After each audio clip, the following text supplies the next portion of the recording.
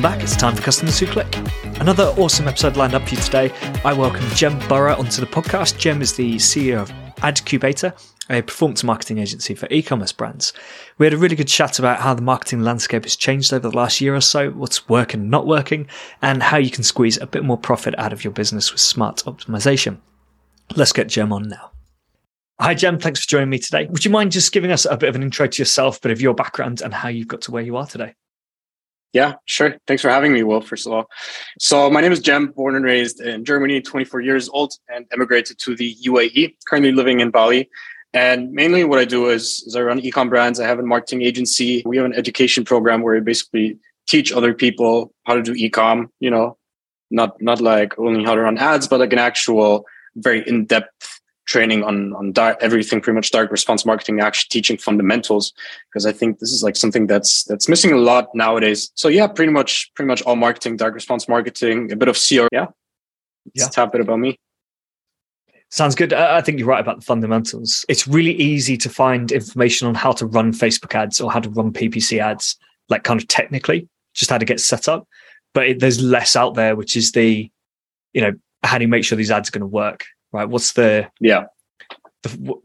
makes a good ad, right? Yeah, I agree. Cool. So what are we up to at the moment? How do you keep customers clicking?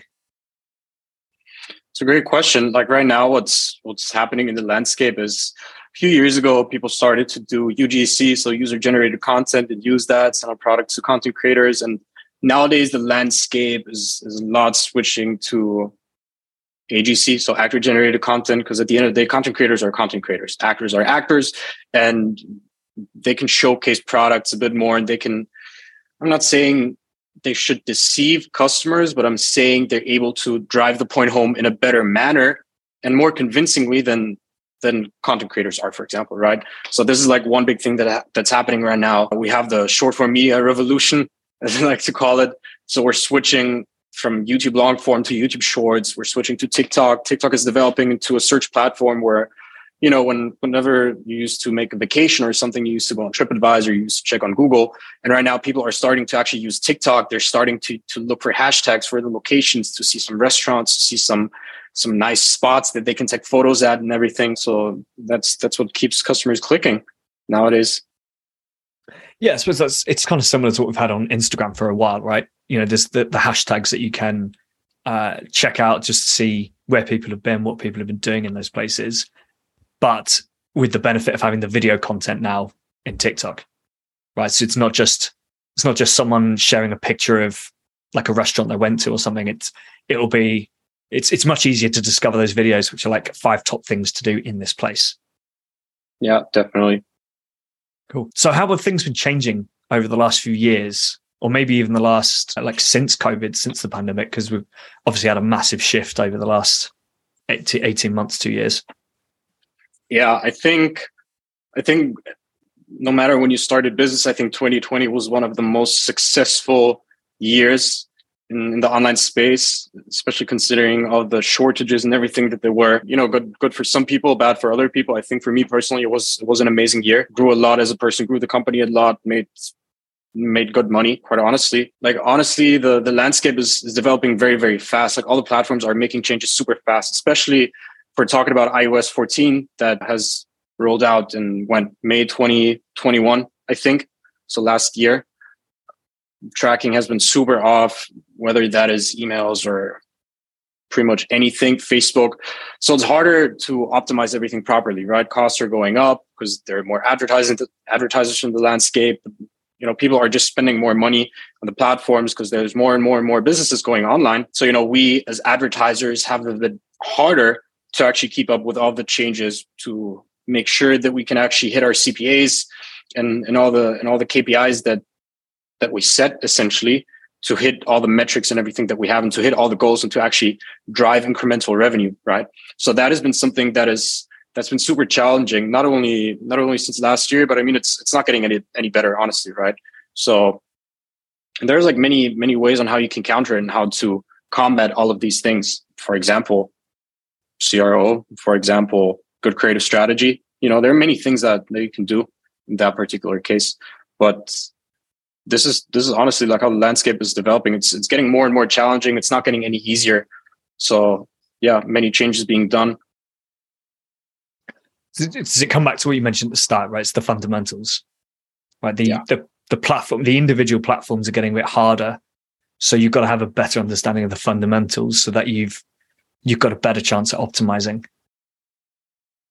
Yeah, exactly. So you mentioned short form video, but what else is working at the moment?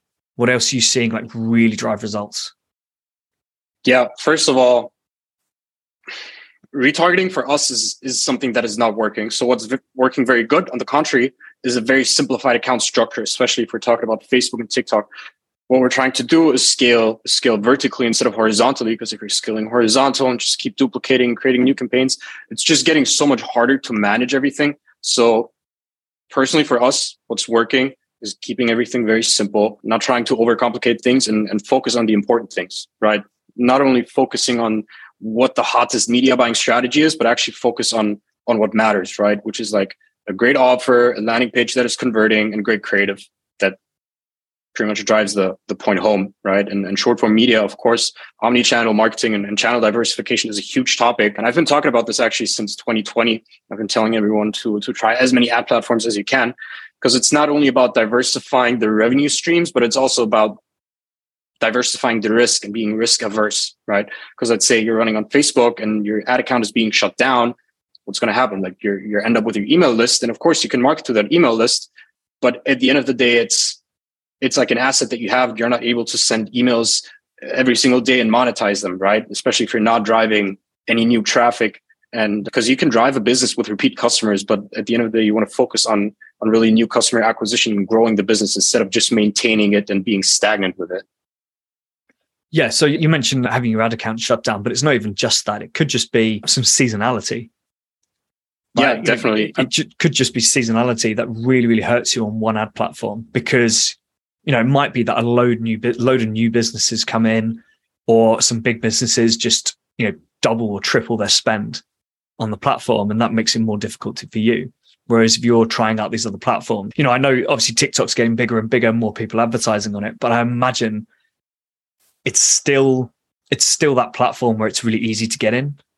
Would I be right in saying that? Like, because of the work that is required to run TikTok advertising, it's not like your standard video. It's got kind of its own unique content. So there's going to be loads of businesses out there who don't have the expertise, don't have the resource to do that, and so don't even bother trying. Yeah, most certainly. I mean, here's the beauty of every platform. Every platform requires some different, assets, right? With Google, you need to do a keyword research. With Facebook, you need creatives, whether that is image or videos. With TikToks, you need like short form video content. With YouTube, you need long form VSL. I'm not talking about like 20 minutes, but like not your standard typical Facebook ad. I'm not talking about high end production for 10, 20,000, but the entire layout of the creative, it's still similar because it's like a hook. You get the attention, you make the people stop or pre-qualifying essentially. But yeah, every platform is super different from each other. And I mean, that's the beauty of it, because some things are very, I wouldn't say oversaturated, but some things are just harder than others, right? Which makes the barrier to entry on some of these other things a bit easier, especially if we're talking about TikTok. I mean, the barrier to entry is high, but relatively seeing the opportunity on TikTok, in my opinion, is just so much higher than opposed to Facebook, because the CPMs that we're seeing on TikTok are like, I think on average, we're seeing like $5.70 on our ad accounts in the US, whereas on Facebook, it's like 17 in the US. So it's like we're reaching pretty much the same amount of people for 1/3 of the costs. And of course, the quality of the click is not exactly the same, but I mean, the result is still going to be the same. People are still going to end up purchasing, even though the conversion rate is lower. But as long as it's profitable and it's going to drive growth, like that's the only thing I care about, right? Yeah, exactly. I've got no experience with TikTok. I imagine there's quite a few people listening, as in a like advertising side. I imagine there's a load of people listening who don't either. Just in terms of like the numbers and things, how does it compare to Facebook? Because I would assume it's a similar, it's a similar intent level of customer, right? You're putting ads in front of them, you're interrupting them, which is quite similar to Facebook. So yeah, in term, you mentioned really low cost CPMs. But in terms of like click-through rates, conversion rates, how do they compare? I know that's quite a general question that people don't like. It's an amazing question, because if you take a look at all the different platforms, you have to understand that not only Facebook and TikTok are different, but like everything is a bit different from each other, even though they're very similar and similar strategies apply. The structure of the ad account is like different, but at the end of the day, the concept of media buying is 80% the same. Let me put it that way. Of course, TikTok is a very, very young platform when it comes to the ad serving side of things. First of all, Google intent-based, right? Conversion rate on Google way higher than anything else. The costs are most likely going to be higher as opposed to Facebook.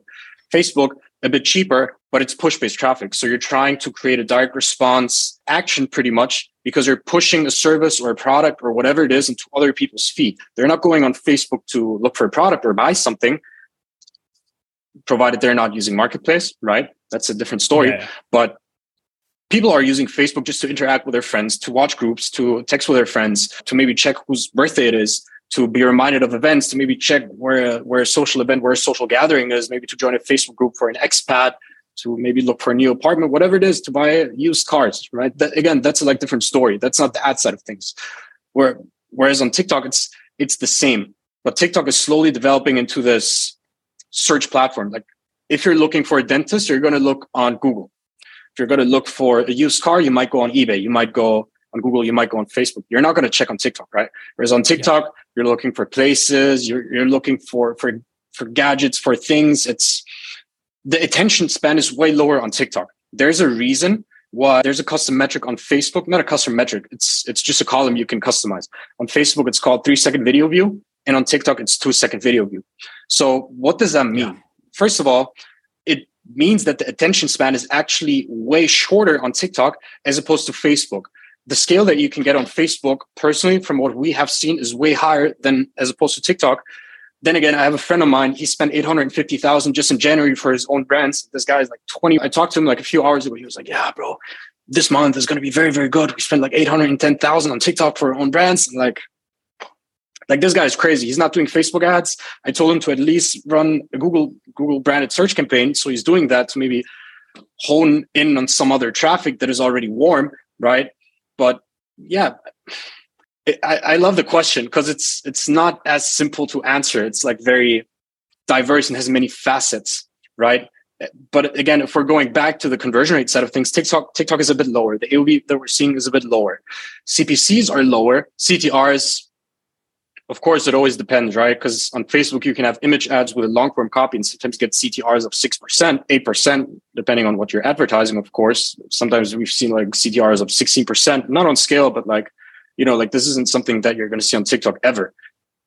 As long as your CTR is over 1.5%, it's okay. Provided it's above 2, that's amazing for TikTok, but you can make it work with a CTR of 1%, because at the end of the day, the cost that you're getting is always going to be associated to, first of all, the CPM that you have, the amount of money that you spend, and the CTR, right? Because that is going to give you, well, pretty much the cost per click. It's like a super simple equation, actually. But yeah, that's like how they compare it. Facebook converts a bit better, higher AOV, higher quality traffic. But it's not like TikTok is low quality traffic. It's just a bit lower than Facebook. Yeah. Do you think we'll see that change over the next, I don't know, year, 18 months? Like as TikTok further develops the platform, do you think people will see better click-through rates because people are, the users are kind of even expecting ads to be there a bit more, and so are actually willing to engage with them a bit more? Whereas, I know I've used it recently, and there are times when I've barely even noticed that something's an advert. I've just watched the video, and then it's only just as I've started to scroll that I've seen that, in the corner it's kind of marked as an advert. Whereas on Facebook, it's really obvious. Yeah, I mean, the difference here is that on Facebook, you have, again, everything, groups, birthdays, Messenger, all this distraction. Whereas on TikTok, you have one feed, you just swipe up literally vertically, and every 7th or 8th thing is an ad. Talking about the question if it's going to change within the next 12 to 18 months, good one, hard one. It's hard to predict the future, kind of like with cryptocurrency and stocks and everything, kind of like a gamble. I think it's going to get better. CTR, CTR always depends on how good the creative is and how engaging it is, right? And the type of pocket that you're hitting within the audience. I think CTRs might get a bit lower, actually, because I think advertising is just going to get more hard and hard, right? And if we're facing rising CPM costs, generally speaking, the CTRs should go down as well, because I think that there will be more awareness for these ads and people being less inclined to click on these ads. And of course, just engaging less. And again, another ad, and if the comments are enabled, they're going to, damn this ad, if it's going to be better in the future in regards of intent, I think so, but it's just going to be a bit more challenging. So it's about like who creates their own unique twist to kind of like their advertising. Because at the end of the day, we're all on the same auction. We could all bid the same, but what really drives the conversion is going to be the creative, because the targeting doesn't happen within the ads manager. The targeting happens within the creative and how we're selling the product, what we're showcasing, how we're using the product, or we're showcasing the benefits, what kind of angle are we using? Yeah. No, I know what you mean. Yeah. It's a difficult one to answer, isn't it? Because I mean, in 12, 18 months, we might have 10 times the advertisers on there. And with 10 times the advertisers, you're going to get some good creative coming through and you're going to get some bad stuff. So obviously the bad stuff, I'm sure at some point we'll get some sort of software that can kind of whip you up some really quick TikTok creative, and it'll be cheap and it'll be super, super easy to use and quick, but it'll be rubbish. And that's going to lead to loads of like, oh, TikTok doesn't work. There's actually like a few similar softwares that do that. They're not natively for Facebook, but for example, Pencil AI, I haven't used it so far myself, but pretty much what it does, there are like many other softwares, right? You can just throw in the creatives and then it's going to auto-generate some more assets based on performance and whatnot, right? With Google right now, they introduced a new campaign type, which is called Performance Max. They've tested it like 2 years ago, I think maybe even 3 years ago. And essentially what Performance Max does is it makes advertising for people a bit easier because it consolidates all the different channels: search, shopping, YouTube, display, and discovery. And you have it all within one campaign type, right? So instead of having to create 5 different campaigns, you just have to create one campaign, throw in all the assets. And here's the thing, what many people don't know. If you don't have a YouTube video, it's highly recommended to provide as many assets as you can. Not like over flooding it, but a reasonable amount so the algorithm can pretty much pick the best ones, right? You don't want to overload it, but you don't want to give too little, just like the right amount. So if you're providing Google with all these images, what's going to happen is if you don't have a video, it's going to auto-generate a video based on the images and the captions and some sort of overlays that they have within Google that is being auto-generated. So that video is being used exclusively for YouTube, which is a nice thing to have because you're getting another placement, right? But that video is generated by AI. It doesn't know what a conversion is supposed to, like how a creative on YouTube is supposed to look like and how to drive conversions. At least not yet. I'm sure that there will be something in the future, and I'm sure that people listening to this, there's probably someone out there that knows someone who's working on a solution for this. I can imagine. And I'm pretty sure that whoever has the idea or works it out is going to be filthy rich because it's a very nice idea. And there's like a big gap in the market. So far, it doesn't exist. Not that I know of, but it should be there. Not talking about anytime soon, but like 12, 18 months from now, maybe, hopefully. Yeah, it'd be interesting to see what pops up. From what I've seen with every ad platform, you start to get some, I want to say like lower quality software that comes out, which is just designed to be, it's literally designed to be cheap, like $99 a month or even like 19. Yeah. And it's, unlimited ad creative or unlimited whatever. I think we used one when I worked in-house a few years ago. And it wasn't, I don't think it was software. I think what they did was you would upload your creative and your messaging and stuff. And what they would do is that I think what they probably did was outsource the work to like, I don't know, India, the Philippines, wherever they can get really cheap designers who would then take your creative and create like 10 different versions of it and then send it back. I remember we tried this for about 3 months and every single one of us said, this is rubbish. This is just, it was just terrible. The creative wasn't good. It's mass production at the end of the day. It's just like coming up with stuff without a proper briefing, I'm guessing, right? Well, it was. Correct me if I'm wrong. I think no, I might be wrong because this was like 5 years ago now, so I might be forgetting exactly how it worked. But I'm sure that we uploaded one of our creatives, and like the messaging and everything to go with it, and then they created more creative off that. So they knew what we were trying to do with our campaign. They got an example of our creative, and then their job was to make sure that we had enough creative to just switch in and out of Facebook, right, and keep testing new things. But it just, I remember we got some absolute trash through, and then there was also ads that just were almost identical to what we were doing anyway. So yeah, I remember. Was it the exact quality of the video that was trash, like the output, or was it the results within Facebook? Bit of both. There was, when I say trash, I mean literally stuff that we were like, this is wrong. It's not just it's not just we don't like it. It was, this is wrong. We can't use this creative. But yeah, enough about my experiences trying to get mass creative. What is not working at the moment? What are you having problems with? Or what are you seeing people have problems with? I think what people have problems with is creative strategy, not knowing how a converting website should look like, focusing on the wrong things, focusing on like micromanaging and the micro perspective of things, maybe just to generalize and not on the macro. I talked with a brand today and they said that we're donating 20% of their gross revenue, which is a lot. And they're like a social business and they had problems to scale.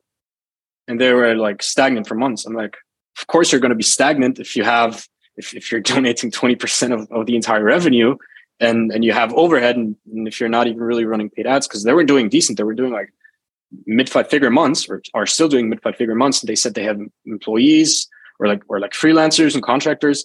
And I'm like, at that point of revenue, you shouldn't overcomplicate it and don't overhire, like keep it lean. Like you don't need a web design agency who always does things, like focus on one thing only, focus on a hero product and just scale the hell out of it. And like, don't make changes on the website that don't even matter, that are like, you don't even have traffic, bro. Like, come on. So that's like an example that happened today.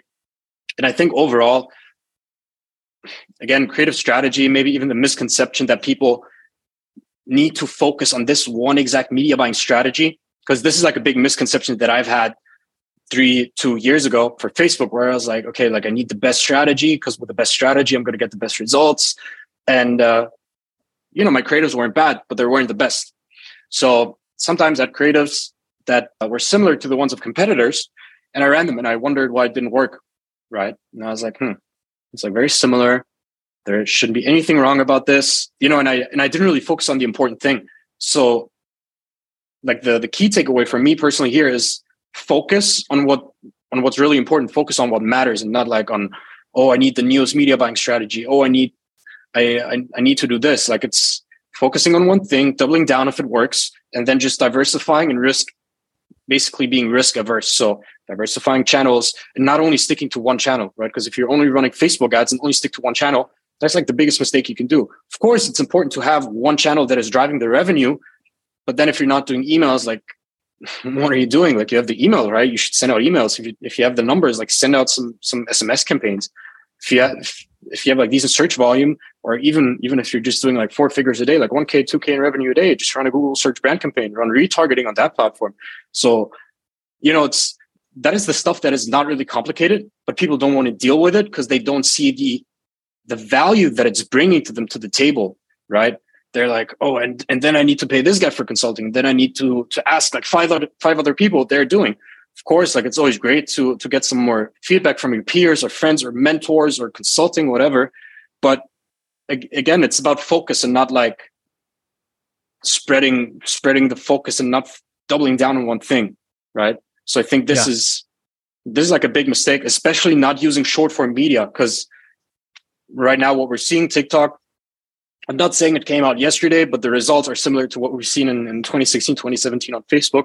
I personally haven't run any Facebook ads in 2016, 2017, but from what my friends told me, right? So they were like, the costs are literally the same. The results are literally the same. It's so easy to scale product there.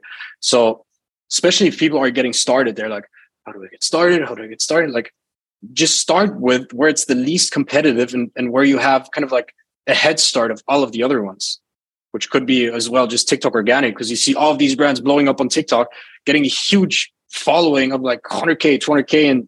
And at the end, they're like just 17-year-old teenagers that are still in high school and just filming videos from their phone and racking in, like, sometimes when they have a viral video that just goes viral, that gets 10, 12 million views, they're like making 40, 60K a day. Like, crazy. Yeah, I think there's two things there. There's firstly, just keep it simple. Yeah, like, don't overcomplicate. I should keep things. it simple. Yeah, when you mentioned like email SMS, or even Facebook ads and things, I guess what tends to happen is people, especially if they're not experienced, right, they'll do a bit of research, and that research will tell them they've got to have these really complex campaigns with massive segmentation. And they've got to have like A/B testing on different emails and things, plug in a few SMS here and there. And it just looks like a massive project that has to be done. When actually you should be saying, right, let's do a welcome email. Right, just do a welcome email, get the welcome email done, then maybe add 2 more to that flow and then move on. Right, let that run. Get an abandoned cart flow in place, get a couple of the flows, but do it one by one, break down this whole big piece. And the other thing is, I guess in a similar way, keeping it simple, you don't need a studio to put together creative, right? Because people don't care. Right. In fact, what I see a lot is, the feedback I've had from customers of my clients is they distrust videos that look too polished. Yeah, because 100%. Because they think it's a marketing 100%. message, and a marketing message is only going to tell them the good things. Exactly. Like, it needs to stay very organic. Right. And this is what I was referring to in the beginning when I talked about UGC and AGC. Again, like, content creators are content creators. They're getting paid for promotion, or they're getting the product, whatever it is. Right. And with some of these content creators, it's just so freaking obvious that it's a paid promotion. Right. And essentially, like, there's 2 different kind of things. If it's influencer marketing, that's a different thing, because they're talking about their own, whatever case, what the product has done to them. Let's say they're taking collagen powder, right? Oh, like, my hair is growing. Oh, my nails are not breaking. My this, my that, right? So it's supposed to be an ad, and they have to disclaim it and everything. Otherwise, the FTC or whatever governmental force is going to come for you, right? But like with the creatives, UGC, AGC, like, it works. I'm not saying it's bad. It's good. But again, what it's steering to is AGC, because these people are actors. They're not professional. I mean, they're professional actors, but they're not like Hollywood star, Bruce Wayne or someone else, right? Yeah. But that they know how to act in front of the camera, and they know how to get the messaging across. And this is like what counts. It's not about having the most high-end production with like 20K cost, overhead, whatever. And like, we see it all the time whenever clients have like a big production, the cheap videos from like someone in school outperform them by far. And they're like, okay, like, what the hell did we even pay the video agency money for if it doesn't perform? Yeah, exactly. I know you can get some pretty bad video through, so you can't just use any UGC, but anyone with a decent phone these days, it's not that difficult. But just on the topic of AGC, how do you source that? How do you work with them without it becoming paid advertising and influencer marketing? Ooh. So, I mean, at the end of the day, it's paid, right? But it's actors, not in the sense of they're public figures on Instagram, but they're actors who are recording the content, who are replacing the content creators. So in that particular case, the actors are becoming the content creators. Does that make sense? Yeah, you're basically hiring an actor to read out a script. So exactly.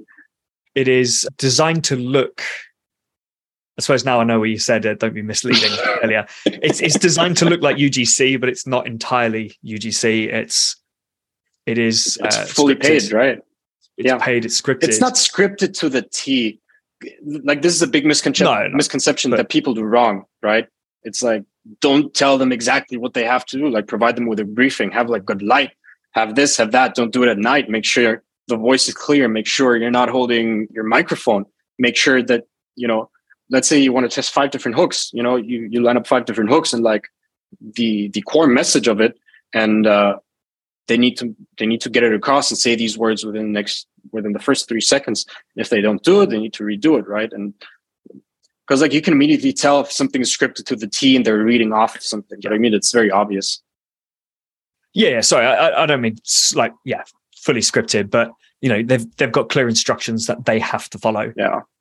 As opposed to UGC, where you might give the person instructions and say, look, if you're going to do a video for us, please make sure you're in a well-lit room, do this, do that. But you're not going to say to them, no, sorry, that's not good enough. You're going to have to do it again, because your customer's just going to say, no, you can have that video or that's it.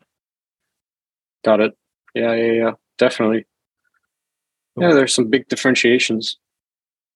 Yeah, exactly. So what would you recommend? Have you got any tips on what people can do, almost immediately or focus on right now to just squeeze a bit more from the business? Great question. Whew. There are many answers to this, but the main answers that I want to give here is many people focus on the creative output and everything, right? And of course, like having constant creative output is important because the ads are going to burn out. But what you need to take care of is things like conversion rate optimization. Very, very little people are doing conversion rate optimization. In fact, when we have some part of an agency, like on their board and everything, I'm invested. So whenever there's a client onboarding, there's a huge misconception for what CRO actually is. They think they can let the test run for 2 days and then they're going to see results. It's like, no, there's like an entire statistical approach to this and a respective methodology that you need to respect. There's like an entire playbook that we wrote for our clients to make sure that they're not touching any of the things or stopping anything preemptively. And they're like, oh yeah, like, because you're not always going to get winners. It's like creatives, right? Not every creative is a winner, right? Same with the test. Like not every test is going to create an uplift. We have a very high win rate, like 70% of something, which is way above industry standards. But of course, there's going to be tests that are negative. And at the end of the day, we still need to let them run up until they have reached statistical significance, because it might turn. And we have seen it turn many, many times before. Yeah. So it's, like this is something that people need to pay attention to, conversion rate optimization. Very simple. If you want to set it up yourself, first of all, start creating some hypotheses. So start brainstorming on things that you can implement with a psychological bias. So it could be as easy as, hey, we want to change the color of the add to cart button. Hey, we want to implement this piece of video. We maybe want to even include the UGC that we have on our creatives on our website. Instead of having them as a video, we want to have them as a GIF, maybe, like just random tests, maybe creating some icons, maybe showcasing the value propositions more, showcasing something in the card, making sure you're disclaiming stuff differently, whatever it is. So many different things you can do, right? So creating the hypothesis, creating the design, making sure you code it into Google Optimize or whatever it is that you're using, and then just hard code it in. That's like the best thing to do. You don't need like thousands of apps to get everything done. Because at the end of the day, what apps are going to do, they're going to slow down everything. You have to pay additional for all of the apps. And over time, it's going to accumulate, right? So CRO, it's not that one test is going to create, like, of course, there are tests that can create a huge uplift, but it's not like you're doing one test and then you're like, okay, done, CRO taken care of, right? It's a compound effect. You're doing test over test over test, and you're increasing the conversion rate month on month on month, because what you're trying to accomplish is constant business growth, not only on the advertising side where you're increasing the spend, but also on the revenue per user side. It's not necessarily about just increasing the AOV or conversion rate. The conversion rate could be lower, but the revenue per user could be higher because the AOV got lifted by 50%, for example, right?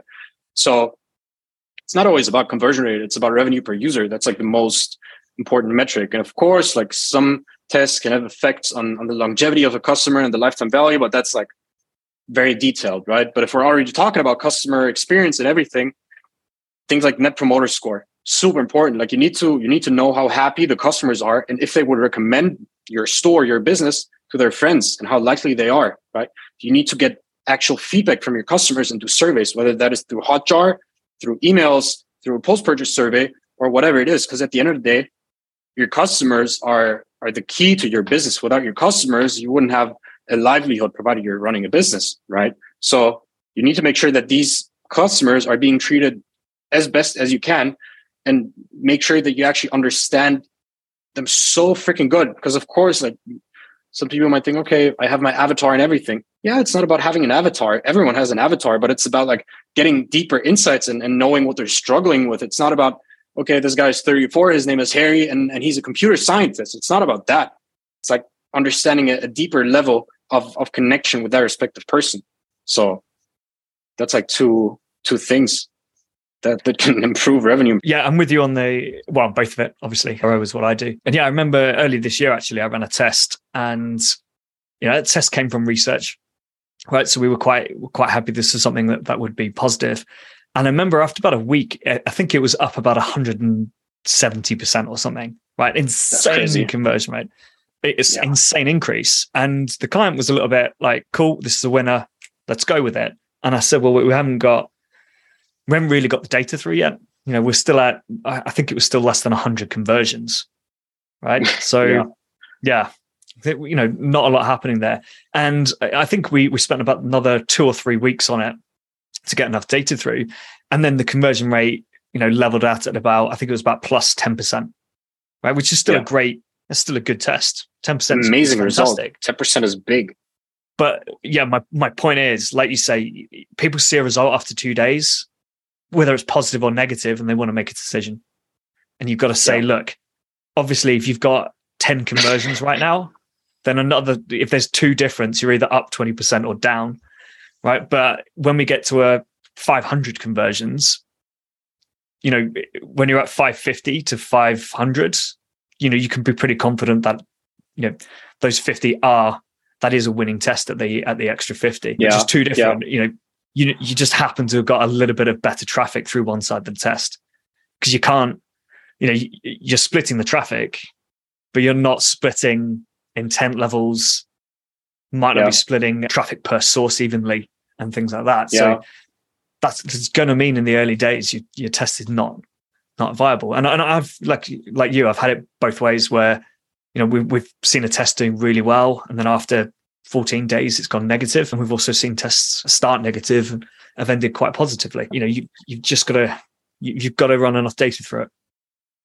Yeah, it's a great point, because of course it doesn't only depend on the transactions, but also on the sessions and everything, and how much essentially you're spending. Because doing CRO for something, there's like a big difference between conversion design and conversion rate optimization, in my opinion, because of course you can do conversion design and design things such as best practice, right? At the end of the day, you don't know if it's going to create an uplift for real, right? So personally for us, and I'm very curious what your benchmarks are, we're aiming for at least 1.5K conversions within a month or 250K in revenue, just to make sure that we're able to generate results if we're working with someone on the CRO side. And if we're going back and circling back to the A/B testing side of things, even if you have 500 conversions, right? There might be an overall uplift in all of the segments, but returning customers, for example, right? So this is like something that many people don't always look at. So it's like, okay, well, this test is maybe negative, but for this respective segment, it's actually positive. And overall, we've lost money on the test, but this is still going to accumulate over time, whether that is new users, returning buyers, whatever it is. So there's like so many things that you actually need to take into account before being able to make a decision. And it's a lot, especially because it's so data heavy and like statistic. Yeah. There's a lot of data to look through. There are definitely tests where I would definitely be saying there are other stats we've got to be looking at for this test, because it is a test that could well have an impact elsewhere, whether that's on AOV, we normally track that anyway, but also on returning customer rate, and also returns rate, actually. In fact, this came up, to your point about apps earlier, it's easy to get sucked in by apps. And there are some good apps that I really like for increasing average order values and things. But we had one which was showing a decent uplift on a post-purchase upsell, or a decent take rate on an upsell. So we thought, okay, this is great. Well, obviously we want to be showing it. Let's, the talk was about not A/B testing it anymore. We just show it to everyone. And then we found out through customer service that something like 70% of people were canceling the order immediately because they didn't realize exactly what was happening. And that's what you've got to think about. For some reason, these people thought they were just confirming their original purchase, when actually they were making a second add-on. and at a 70% cancellation rate. Now, fortunately, these weren't fulfilled, so it wasn't a returns issue to deal with. But if that hadn't been picked up on, and we'd gone all out on it, that probably would lead to returns later, because customer service can't be cancelling 70% of those orders quick enough. Yeah. So stuff like that. Returns rate, with a client, we're going to test free returns, because at the moment they don't offer free returns. They offer a restocking fee. So I said, well, I know free returns has a positive impact on conversion rate. I've done it before. I've extended a 14-day return period to 30 days, and we saw no negative impact on returns rate, but just a positive impact on conversion rate. So we're going to do this with this other client, but it depends on your category as well. In fact, I was talking to someone about fashion earlier today. Fashion, people return like all the time. It's really bad. 30% or something. It's crazy. Yeah, and everyone offers free returns. In vast majority of other categories, people don't want to return the products. They want the product to do the job for them. They just want to know that free returns are there if they have a problem, or if this product doesn't do the job. The difference with clothing is, and it's being promoted by some brands, people buy the clothing, wear it once on a night out, and then return it. That's causing I've heard about problem. that. Yeah, I've heard about that. But that doesn't happen. Like, I've got this water bottle, which is great. I'm not going to use this water bottle once, take a picture of it, and send it back. Right? Yeah. Unless somehow I decide this water bottle is rubbish and doesn't do its job. But that would be that's a fair return. But it's another stat you have to keep an eye on. If you run a test like that, you need to know that conversion rate increase is going to outweigh any additional cost related to returns.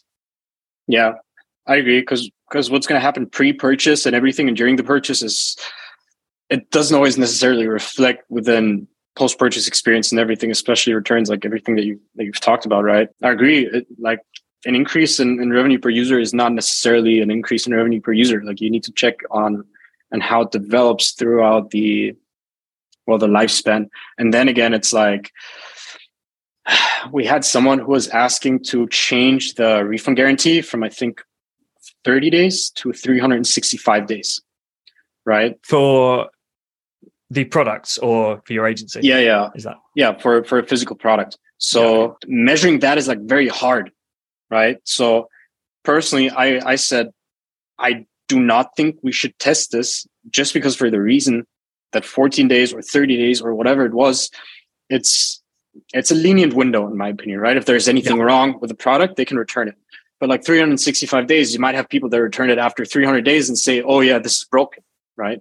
But then it's like, okay, like, is it broken, or do they just want their money back and get a new one, or just exchange it, right? And like, I don't think there should be any tests done, especially for a small store like that are on the time span of a year. Like no one has the patience to wait for that and measure the results, because here you can only assume and basically, make a prediction on, we think that this would have a negative impact rather than a positive impact. Like 30 days is enough time to return it. And like, it's like a brain game, basically. But the test that we did when we moved from 14 to 30, due to the success of that, the founder wanted to do 100. So we tested 100 days. No way. And there was almost no impact on conversion rate. It might have been like plus 1% or something. So barely any impact. I don't know what happened with returns rate for that one, because that was after just kind of as I left them. I doubt it had much impact on returns rate for them, because we understood the behavior of customers, but it didn't increase conversion by enough to justify any increase in returns rate. Yeah, I get that. No, I'm totally with you. Yeah, cool. I realize we're running out of time a bit. Do you want to really quickly touch on like new versus returning customers? How you can treat them differently, or is that a massive subject that we should have another chat about? No, I think it's a very small chat. Honestly, it's like good to see that we're actually having this convo, because I think it's like super interesting. We could talk ages about this, but let's talk about new versus returning. So, personally, what I see with brands, there are many VC-backed brands that, of course, like they're VC-backed. They don't really care about profitability. They want to focus on growth. So it's like they're aiming for certain KPIs that are being hit in either a post-purchase survey or a blended mix of post-purchase survey, triple whale, an ads manager, whatever it is. And you need to make sure that you're going to hit the new customer acquisition spot right away. Because if you don't do that, of course, like, again, in my opinion, a business is dying if it's not growing. And that's not necessarily about the revenue, but it's also about the employees and growth and everything, right? Just structures. Because the business isn't really growing, isn't dying if you're creating new structures and everything, just improving things and being ready to scale, right? But like, you need to focus on new customer acquisition and not, I mean, it's both important, but the retention side of things shouldn't be more than like 35% in my opinion, because it's great to have people who are coming back to your store, but it's more important to grow the store and acquire new customers. Because if you focus on acquiring new customers, the lifetime value of that respective customer is going to be way higher if you're retaining 35% of the customers, right?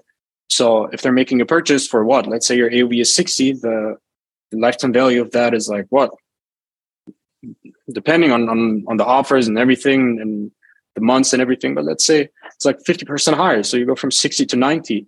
And that way you can, of course the money isn't there instantly, but that way you have more money, more cash flow, more profit, and you can just increase the overall, lifetime value. And again, just company growth.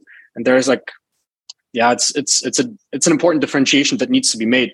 Because if you're rocking a 4 ROAS on Facebook, but you're only getting repeat customers, like, okay, who cares? On email, you're probably getting like way higher than a 4x on what you spend on email. It's probably like 16x or something. I don't know. That's what I'm guessing at least. Yeah, I think, I mean, so my focus tends to be on new customers for sale. Returning customers will come back and buy, right? If they want to buy again, they can come to the website. If they land on the website, they will find what they're looking for and buy it because they know the website and know the brand. But I'm simplifying things a little bit. But yeah, essentially, if they've already bought from you again, that second purchase, if they're going to make it, will be easy.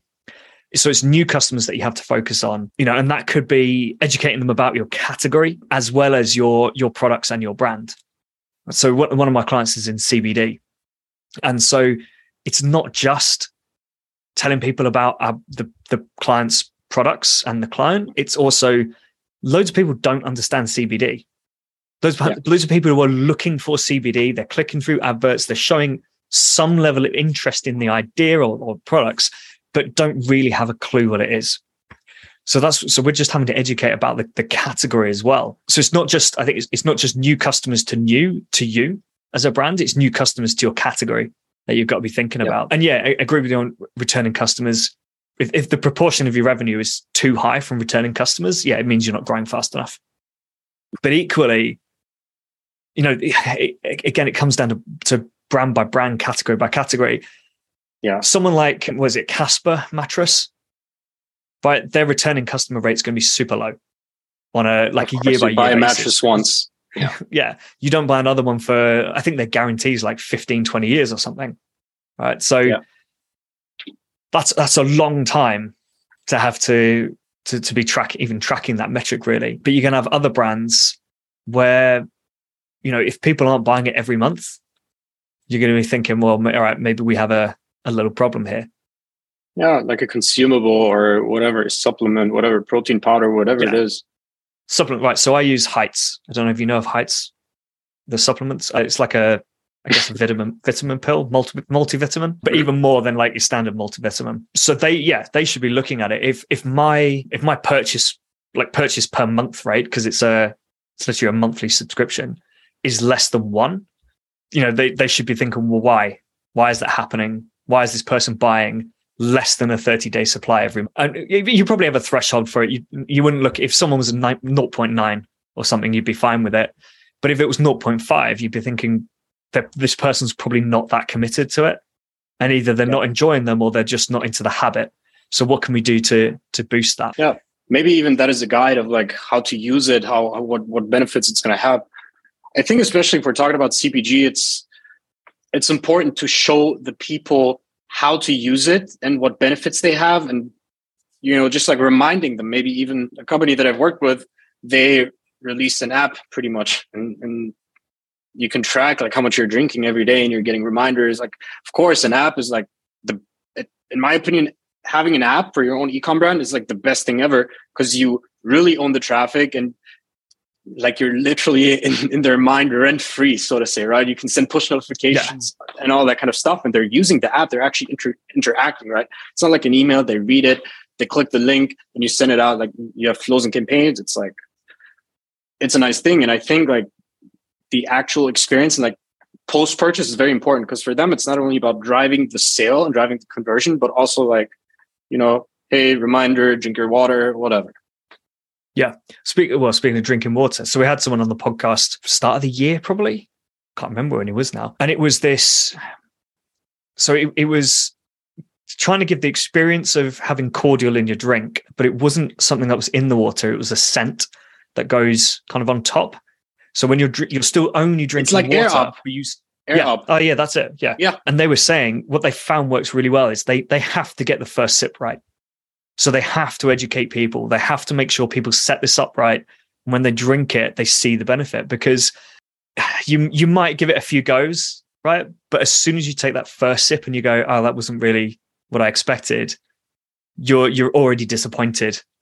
And even if you then work it out, there's a risk that people are like, okay, I get it now, but that's not really what I wanted. So I'm not fussed. Whereas if you nail it straight away, that person goes, wow, that was incredible. Like I can't believe there's nothing in this water, but it tastes, it's got that taste.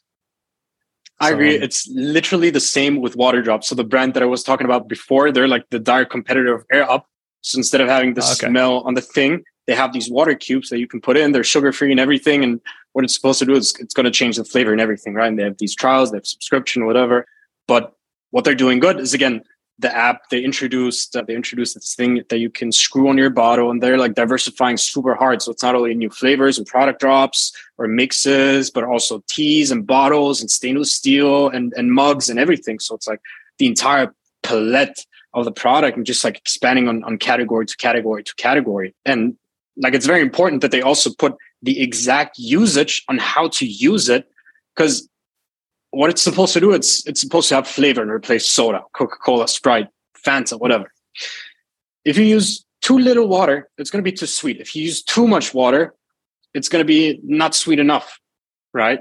So you just want them to have the exact kind of like, not formula, but like the right amount of water. So it's actually like prime condition water with water drop flavor of whatever. Yeah, very important. I think many people disregard that, and many people don't get this right, where it's like, oh, we focus on Facebook ads. No, like it goes a bit back to NPS, that you need to focus on the post-purchase experience and everything, and like educate the people. Yeah, absolutely. Awesome. We are just coming up to time. So 2 quick fire questions. Anyone in the kind of D2C marketing space that you'd want to sit down for lunch with, or e-commerce space? Yes. Good friend of mine, actually, Nick Shackelford. Okay. He runs a very big agency in California with his partner, Jake Schmidt. And a good friend of mine, he runs this event called Geek Out, where like people come together and you know, mastermind, brainstorm and everything. One of the smartest guys I know, very grateful for his friendship. So I haven't caught up with him in a few. So love to get lunch with him. Yeah. Awesome. Cool. And final question. Have you got a couple of marketing tools that you'd recommend? Many. I'm just going to name them. Slack, just for communication, not really a marketing tool, but like keeping everything aligned. Google Sheets, Google Drive, keeping everything structured. Frame.io for video editing and leaving comments. You can use tools such as Later to schedule posts for social media with your social media manager, whatever. I love SEMrush for Google Ads to do keyword research, competitor research, all that kind of stuff. What runs where? It's kind of like a chart where you have, not a chart, but it's like a diagram, kind of like a Miro map, where you enter a query and then it gives you like questions and everything related and informational and whatnot. Let me think. Is there anything else? ClickUp, project management, Notion, knowledge management. I search from to be able to just look for Google Ads from a different location without having to activate your VPN. Because whenever I log into my VPN, I need to log in, I need to choose the VPN. But if I look from I search from, I'm able to just choose the location, not having to turn on the VPN. My internet is just as fast, and I'm able to see the results in the respective country, in the respective language, or whatever it is. So I guess that's my essential tool stack. Yeah, cool. I mean, there's a few there that I don't know. I didn't know where I searched from, but it's not really my sort of space. But yeah, ClickUp, I'm a big fan of. Notion, I haven't got my head around yet, but that's sort of it's important to differentiate. Like some people use Notion for project management, but I think for us, the documents in ClickUp, they're not loading as fast as we want them to, right? So like all the documents and everything, we just throw them into Notion. And of course, it creates another layer, but therefore ClickUp is just faster and it's only for like daily operations and whatever. I love Miro as well, just for visualizing mind maps, OKRs. Yeah. Oh yeah, that's a good one. Awesome. Okay. Yeah, I think we're going to have to stop there. Really great stuff. Thank you so much. If anyone wants to get in touch with you, what's the best way of doing that? 3 platforms. First of all, Instagram, because I'm probably the most active there. Username is Jemborouh, JEMBOUROUH. Same on LinkedIn. So I'm checking my LinkedIn every now and then, every day. And then Twitter, same Jemborouh, but a DE at the end, because my username is taken for some reason. So I had to add a DE for Germany to, get a Twitter account, I guess. Yeah, fair enough. Cool. All right. Thank you so much, Jem. Appreciate it. Thanks for having me. I do like this idea of actor-generated content. People know that a lot of UGC or influencer marketing is paid for and scripted. So if they know that already, why not get an expert in front of the camera? Someone who knows how to really perform for the audience and get that message across. Another really important point Jem made was around performance of different channels. Performance is going to change over time. Channels change the way they work. Consumers engage with them differently. You might get better click rates through Facebook, but you might be able to put your ad in front of 10 times more people on TikTok. That immediate conversion rate might not be as good, but you're hitting far more people. Also, keep it simple. Get a basic ad account set up. You don't need to be on every channel immediately. You don't need to have hugely complicated ad account setups. You need to focus on good creative, good messaging, and a good offer. That's what's going to get you performance these days, and it's also where a lot of brands struggle, including your competitors. If you'd like to hear more from Jem, you can reach out to him on LinkedIn. Any other podcast questions, feedback, or guest requests, please send them over to will@customerswhoclick.com or DM me on LinkedIn. Next up, I've got Blake Impel joining me again. You may remember him from a few months ago, but this time we'll be talking about the post-purchase experience and how crucial it is to customer retention. But until then, keep those customers clicking.